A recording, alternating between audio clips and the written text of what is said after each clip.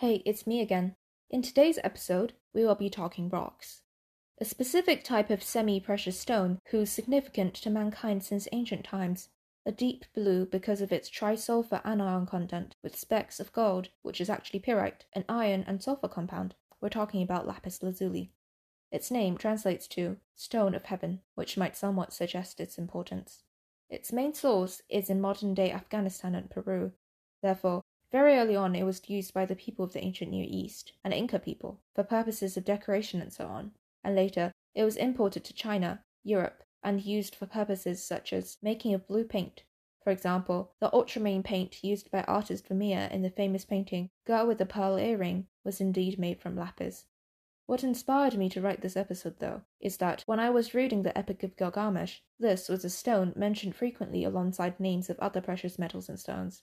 I also know it to be crucial for making of mineral paint that formed the long-lasting vibrant blue color on ancient Chinese wall paintings. Lapis is one of my favorite stones, so I have decided to go on a tangent and dig into its history. Unsurprisingly, earliest minings of this stone started in Afghanistan, as early as the Neolithic Age. Its original importation into Mesopotamia, which is modern-day Iraq, we believe was during the late Ubaid period, around 4500 to 4000 BC, 6,000 years ago. This was a time of some technical sophistication, therefore good systems of administration allowed for first trades of luxury goods to occur. Lapis was imported from Badakhshan, modern-day Afghanistan, alongside deals of other precious stones, such as turquoise, amethyst, agate, and beryl.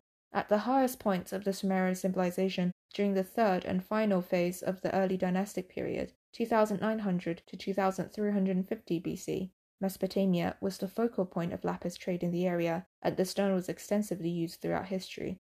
Archaeological findings show lapis artifacts to be various shapes and forms. Beads were made from very early on in shapes of long, thin tubes, fluted triangles, bars, conoids, and so on. Seals were one of the most common uses of lapis, either plain or carved with scenes of banquets and contests. Lapis inlays were found on many different types of archaeological findings, such as shell pictures, scepters, gaming boards and gaming pieces, bowls, bottle tops, and even toilet boxes. Later, historically during its usage, lapis was made into statuettes, dagger handles, and amulets. And on larger statues, people made their beards, eyes, and sometimes eyebrows of people, and horns of animals out of the shiny blue stone.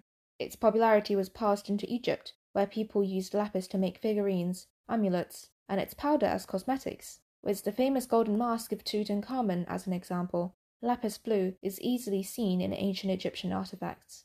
It also received popularity in Europe and Asia after it was introduced thither.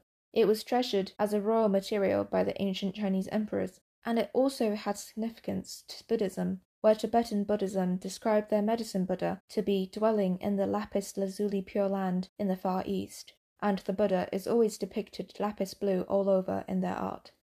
And that is the end of this episode. More ancient world-related tangents later.